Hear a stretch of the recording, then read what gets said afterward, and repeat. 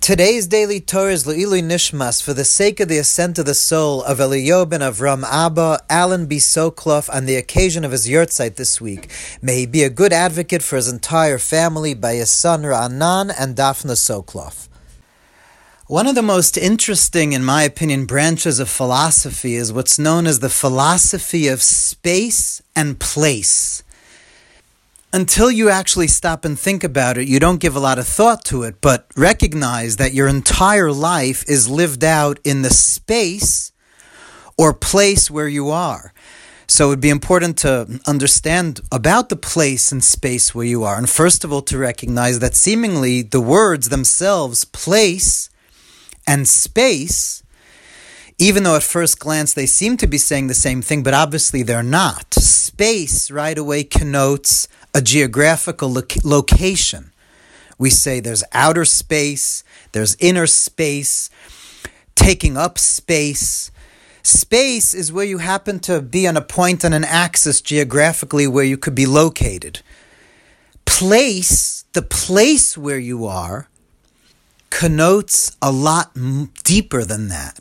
It means where you are inside. So many people go through life not ever feeling that they have a place.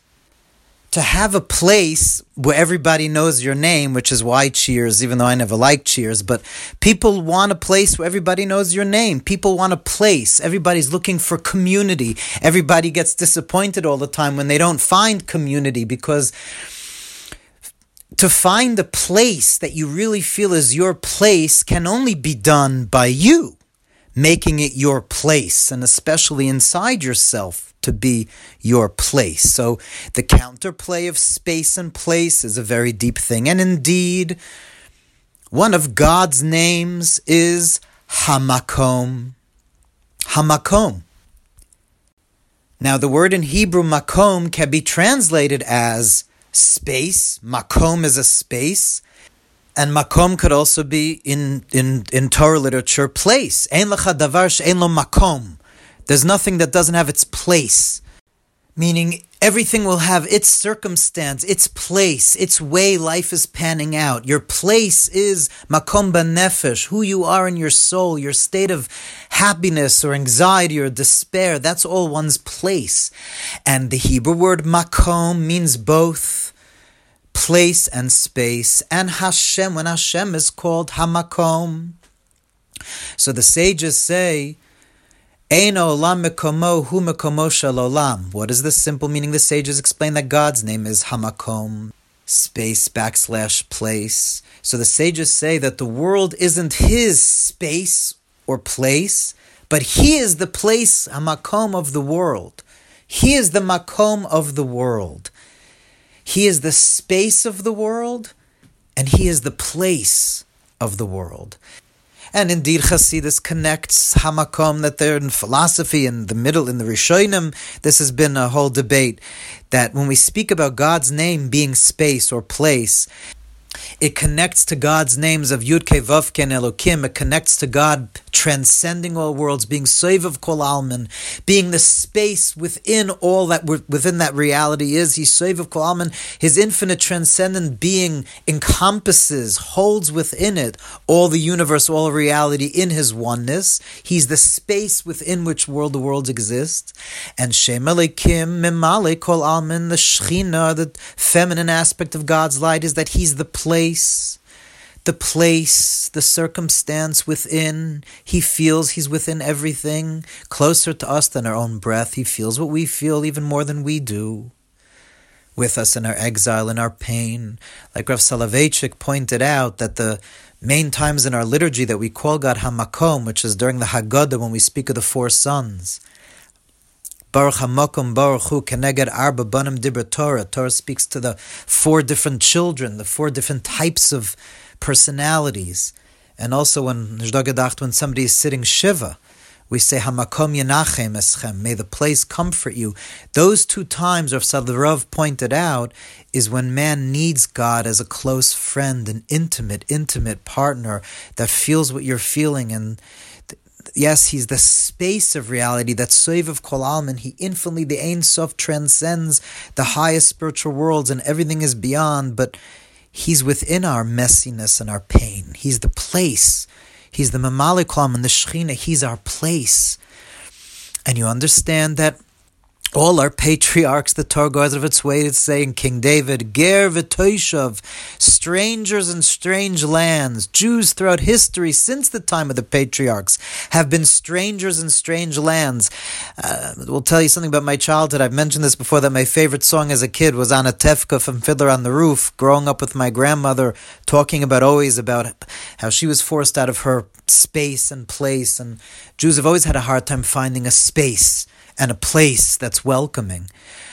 But all people that know the truth of reality know that the only way to really find a place is if it's in God. God is our home.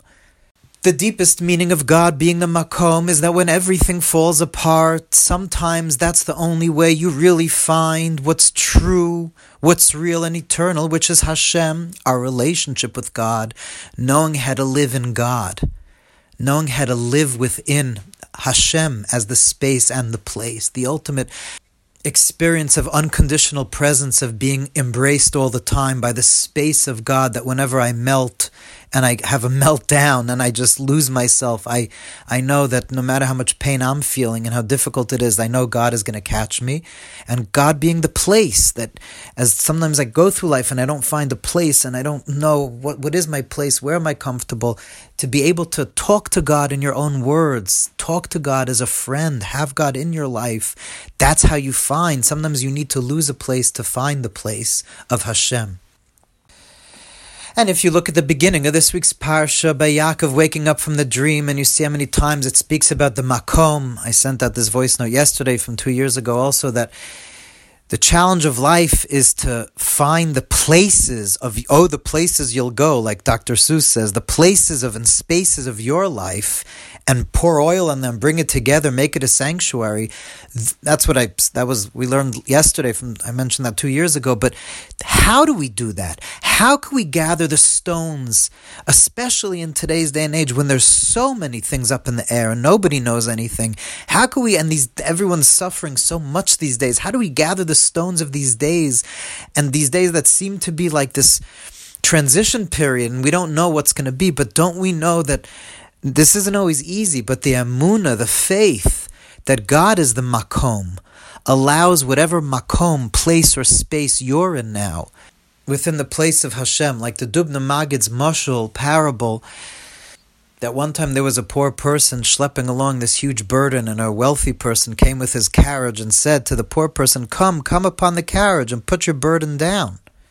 And the poor guy got up in the carriage, but he was still carrying the burden. And as they're driving along, the wealthy guy says to the poor guy, I'm giving you a ride. Why don't you put your burden down? And the poor guy responds, you're so kind. You're giving me a ride. Why should you have to schlep my burden as well? You're on God's carriage. We're all poor right now. Like King David, the ultimate one that was seemingly a king and yet was in a consistent state of not having a place. No matter how wealthy he was, he felt he was a pauper. Oni ve'evyon, a poor person. We have to somehow retain that faith that we're in God's carriage and God is always the makom.